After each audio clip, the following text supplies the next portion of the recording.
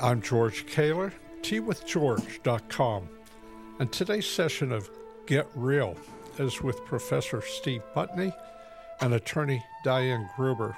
And today we're going to follow up on last week's discussion on the illegal immigration problem. Just disastrous Supreme Court decision, non-constitutional, and they know it, decision they made. This is going to be brought to you today by Social Security advisors. Your biggest decision in retirement: how do you accept your Social Security payments? It can mean $1 million in difference between you and your spouse. Give us a call, 434-455-7197. I'll start with Professor Steve Putney here. You know more about the Constitution than maybe anybody else.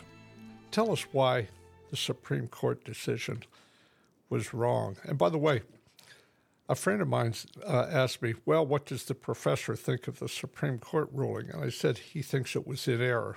He said, well, what makes him think that he knows more about the Constitution than the Supreme Court? I said, well, it's not that he knows more. He would have judged in favor of the Constitution.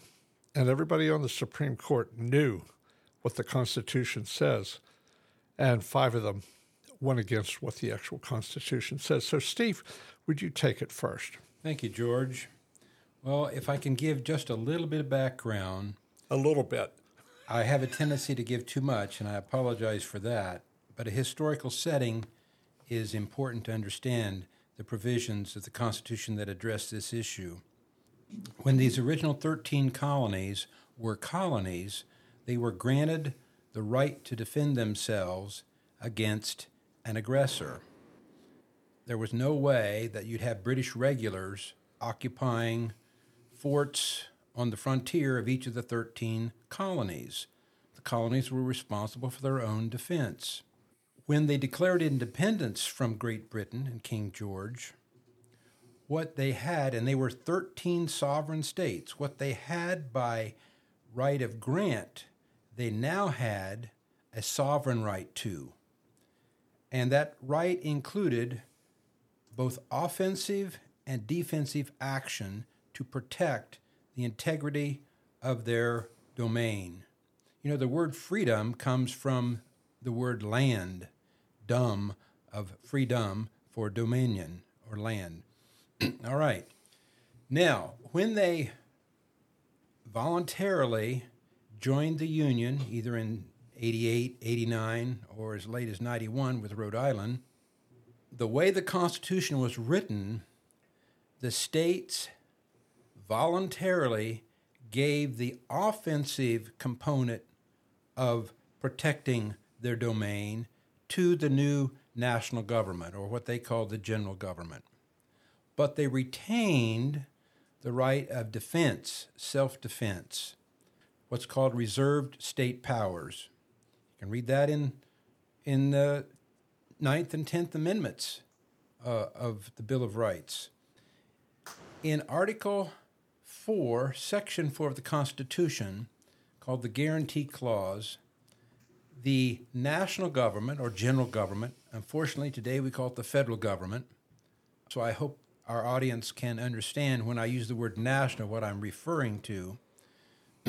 According to Article 4, Section 4, in the Guarantee Clause, the national government, the second of those 3 guarantees, was protection against invasion.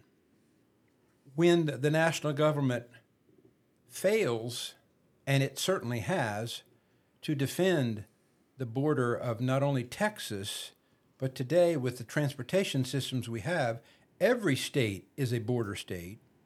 So the national government has defrauded all 48 of the continental states.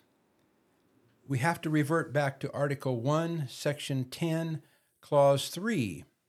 And without reading it, our listening audience, if they can get a copy of the Constitution, they can read that for themselves. But it has in there, in Clause 3, that states can defend themselves if they're invaded. Now, there are 5 ways to interpret the Constitution. five interpretive models, we'll say. One is textualism. You can read the words, and that works for quite a bit of the Constitution, but not for everything, because words change meaning over time. The second interpretive model is originalism, and there are various components of that. But as textualism is adherence to the words, originalism is adherence to the historical context of the language, of the words. And then the third way to interpret the Constitution is based on higher law. Give an example of that. And higher law comes from, Jefferson talked about it in the Declaration in the first paragraph when he talked about the laws of nature, nature's God. You have the right to defend yourself, George. That's a natural right. And just as you have that as a natural right, so states have a natural right to defend the integrity of their domain, of their state.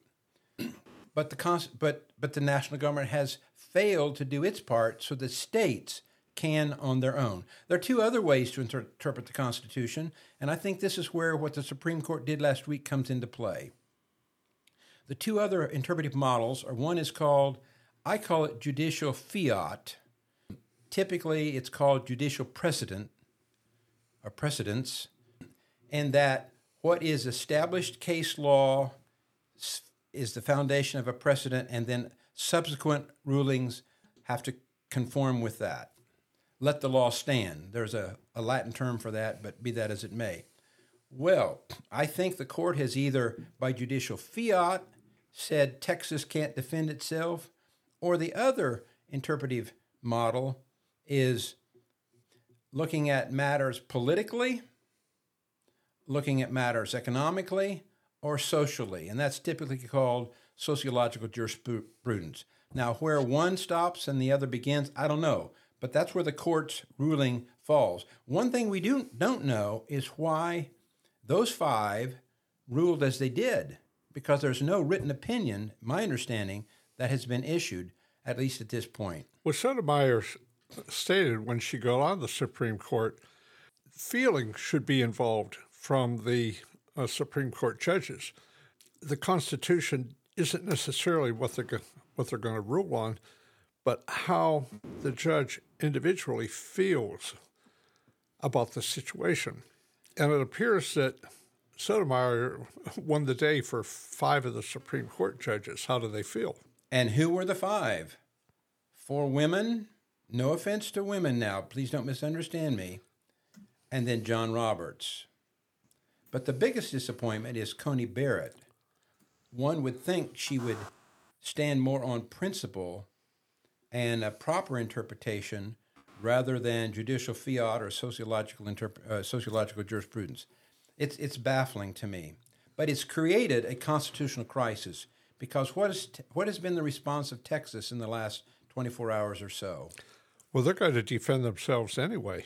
And they certainly have a right to do that. This could get into a shooting war. I'm going to switch here. Thanks for the wonderful explanation of the Constitution, of what actually happened here. Attorney Diane Gruber, you mentioned yesterday in your Substack about American Airlines, and is it United Airlines, are actually providing... Delta. Okay. Talk to us about just how far this has gone in welcoming the invaders coming into America. Well, they're flying them all over the United States. That's for sure. And I would like to read something about an article I wrote last May. Please do. That gives a little better context instead of me just babbling on here. Quote, just hours before Title 42 expired, 6 vans were spotted at the Holiday Inn Express in Nashville, Tennessee, 1,100 miles from the open border on May 11th. Each van was driven by a Black American, and each van was full. It was full with 15 passengers who appeared to be Chinese, Hispanic, and Filipino, all men appearing to be between ages 20 and 35.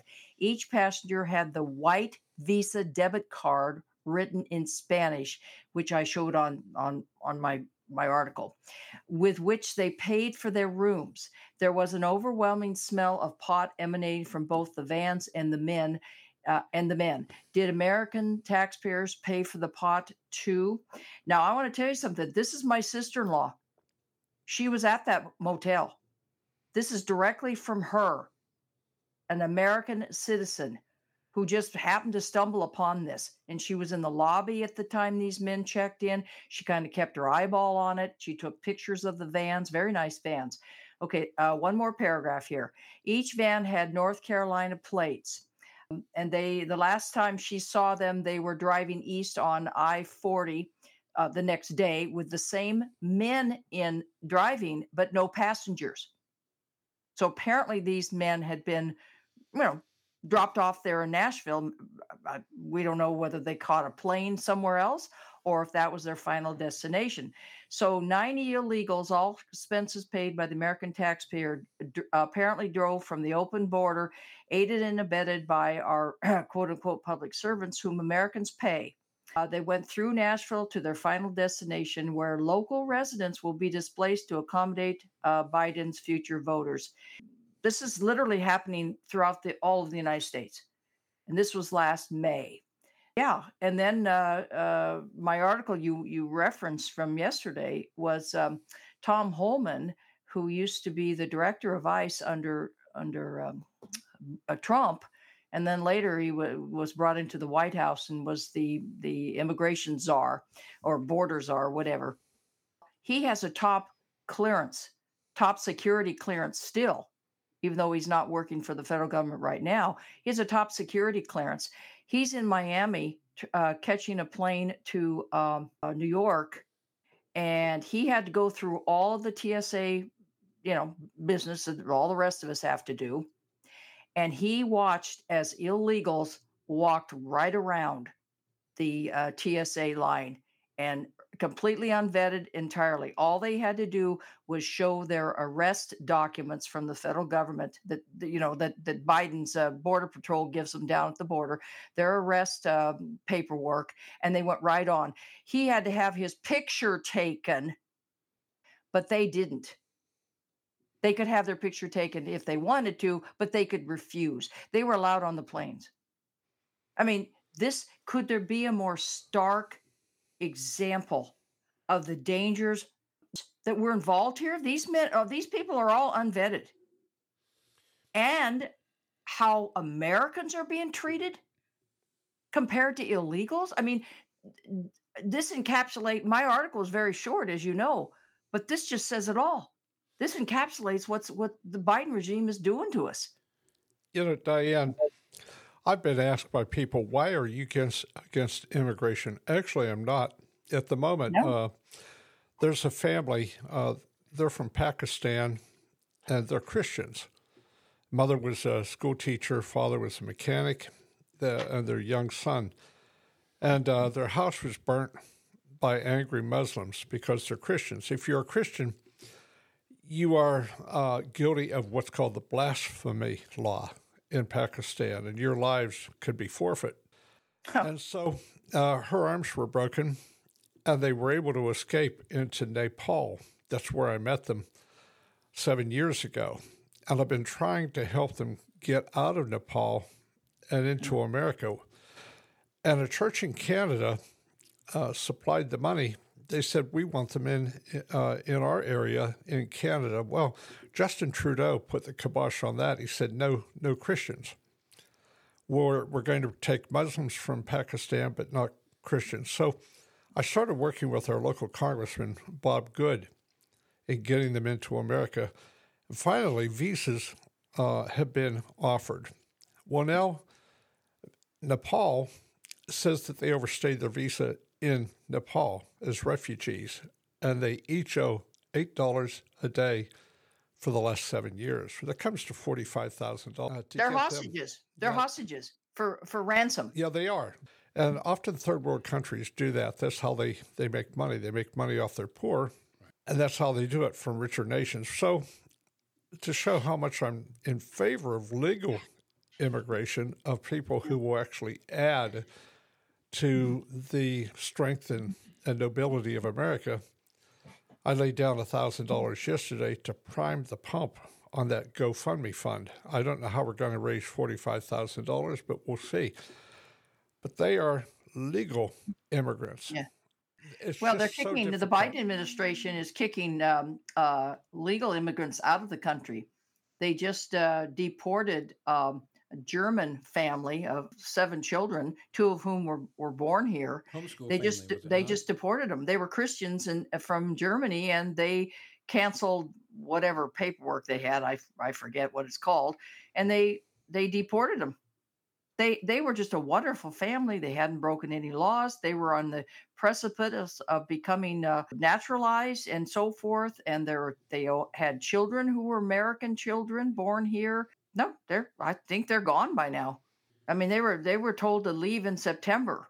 That was unjust. Steve, what about that? I see this as a 2-phase war, and we're in phase 1 right now. It's the United States government is at war against the people of the United States. At Yes. some point, and I don't know what that flashpoint will be, and I've heard a number of people talk about various groups that have come into the United States, crossing the border, that may potentially be terrorist cells, sleeper cells, if you will, that are embedding themselves in American culture. At some point, they'll be called to act, and that will be phase 2. At what point are we going to resist? 2 things come to my mind.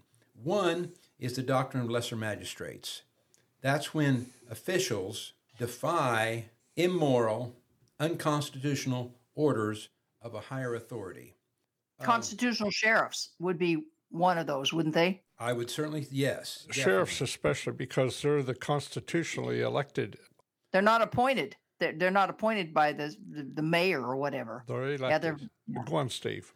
Well, and the other, to support the idea or the I think fact that there are not only potential but sleeper cells in the United States. There was a Middle East invader. I'm reading this that I read online. He said, quote, "If you are smart enough, you'd know who I am. Soon you will know who I am. Believe me, you will see," close quote. Now, this source that I'm reading from says they have since discovered this man's identity. And it gives his name, which I cannot pronounce, but he's the chairman of the Azerbaijan Islamic Party. And he simply walked across the border into the United States. I saw that clip. He didn't just walk across. He strutted across in arrogance. You can't touch me was his attitude. And someday you will know my name. So There was after 9/11, I saw an article from an Islamic group, and they said, we use America's freedom as our weapon to destroy America's freedom. And so he strutted across because he saw that he had freedom. Now, we're talking about dangers such as sabotage and even an event like 9/11 or the Oklahoma City bombing, which, by the way, was Islamic terrorism. We'll get into that another day, but both of those guys, Timothy McVeigh and Terry Nichols, they were both Islamists. They had been radicalized in the Philippines. And they were financed by Islamists to do the Oklahoma City bombing. A lot of people don't know that. But when I lived in Germany, I was helping a refugee family that they were in Heidelberg, where I lived. And I said, "How did you get here from Sri Lanka?" They said, "Well, a man from the Soviet Union approached me, asked if I would like to go to a place where they would have to care for me, give me food, a nice apartment, and I wouldn't even have to work. They would give me whatever I needed." And so they flew me to East Berlin, pointed at the gate, and I walked through. Well, under status of forces agreement at the time, Germany had to accept all refugees coming in. What we found out was that was part of the Cold War to destroy the German economy.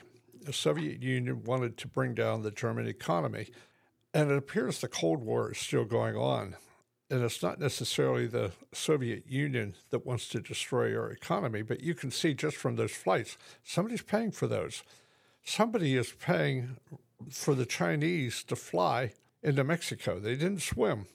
They got here. They got here on an airplane. Who paid for the airplane?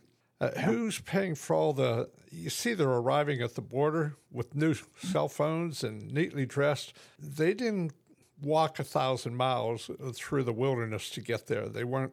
This wasn't like in Exodus, the Jews, traveling 40 years to get to the Promised Land. No, they were brought in. Who's financing that and why? Any ideas, Steve? Yes. It's coming from the United Nations through American contributions. It's coming from NGOs of the United States through American tax dollars given to them by the United States government. Name any? Diane just gave one, Red Cross. Catholic Charities. And I don't know the name of the Lutheran charity organization, but Doctors Without Borders. There you go. There's another one. There's a list probably as long as your arm of American tax dollars that are being used by American NGOs to destroy America. It doesn't make any logical sense. It does if you're an enemy of America. Diane, you live way out there on the West Coast, but you're pretty remote. Yes. You're in, Washington State? Have illegals entered Washington State yet? That's pretty far north and pretty far from Latin America. What's going on up there? Oh, heck yeah. According to the news, our mayor, Jay Inslee, who's a Democrat, of course, he's been shipping them in like crazy. And he's the only state so far that he gives them 100% medical care, Cadillac medical care. He had to get some type of a waiver under Obamacare to do that for them. And that was probably 2 years ago. That was early on in the Biden regime to ship them in. Now, that said, they are not coming to our tiny little peninsula community here. Will we see them in years to come? Perhaps. But right now, Biden's guests are not arriving here, so we don't have to deal directly with them. But I guess they're really causing havoc in the Seattle area, and they're flying them up here from the border. We call it, one of my subscribers calls it the Coyote Airlines. Delta is the Coyote Airlines. That's pretty good. Coyotes, they're not just bringing in illegals, the cartels, they're bringing in fentanyl. They're bringing in the children that are going to be trafficked. If you've seen the movie Sound of Freedom, it's a $16 billion industry. It's one of the largest industries on earth. If it were a company, it would be a major, major company. Sending in, with the illegals that are coming in, little children. They're going to be sold to sex perverts, and their lives will, of course, be.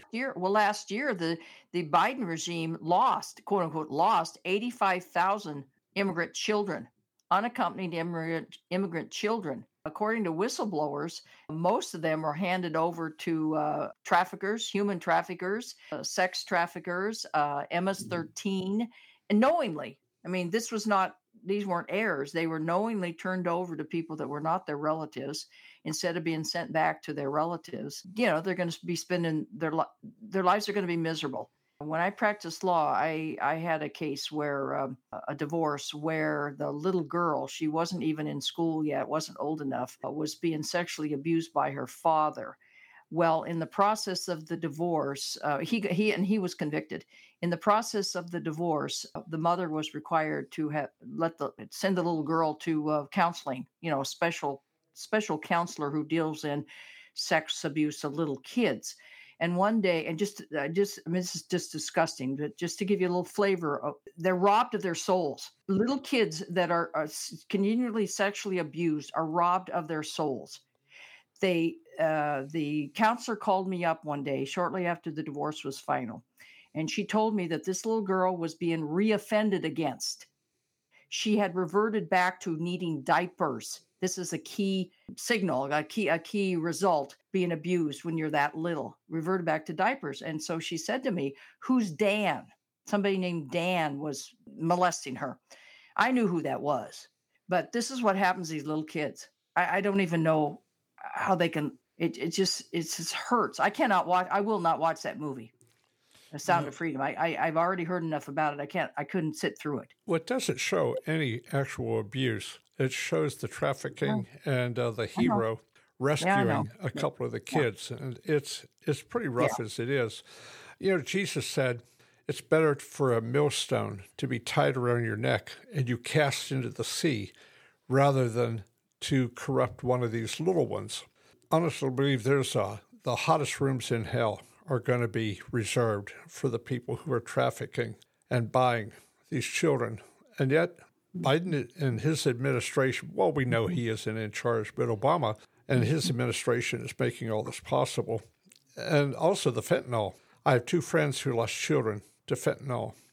100,000 people a year dying from fentanyl that's coming in across the border with the illegals. We're going to have to wrap this up. By the way, I want to welcome American Christian Network. Wonderful people that have taken on our podcast, and I guess they want their listeners to know about the Constitution, history, and current events. And God bless you all. We're really honored to be on American Christian Network. So let's wrap this up. We only have another minute. Steve, how are we going to go about stopping this illegal immigration? Well, it has to be stopped, or the nation will collapse. Throughout history, when a invading force takes over another country, it totally changes, and there's all kinds of chaos and disruption that occurs. I think of the Norman invasion of England in 1066. It even changed our language. I mean, there are a lot of French words in our language as well. But be that as it may, how do we stop it? I think, one, lesser magistrates, which I believe is what Texas is doing, have to interpose themselves between tyrannical higher authority and the needs of the people that the higher authority, as well as the local government, is responsible for. So I commend Texas for what they're doing, and other states need to join Texas. You know, electing Trump would be a good idea, too. He said he's going to put an end to this illegal immigration. He's also going to stop digitized currency, and that might be great. Diane, just a quick minute. How would you stop this? Well, the short term is we have to get rid of Biden, and we can't replace him with another Democrat because they will just continue the destruction. At this point, I see no other savior but Trump.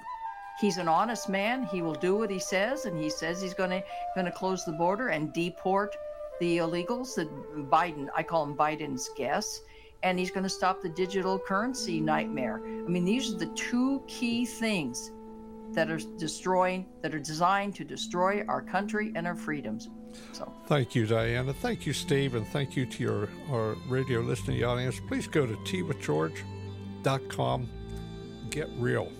And if you'd like 1 minute a day coming right to your email, go to Tea with George and subscribe. No advertising, no selling of your email address, just 1 minute a day of the best updates on what's going on that is going to affect your life. So thank you and good day.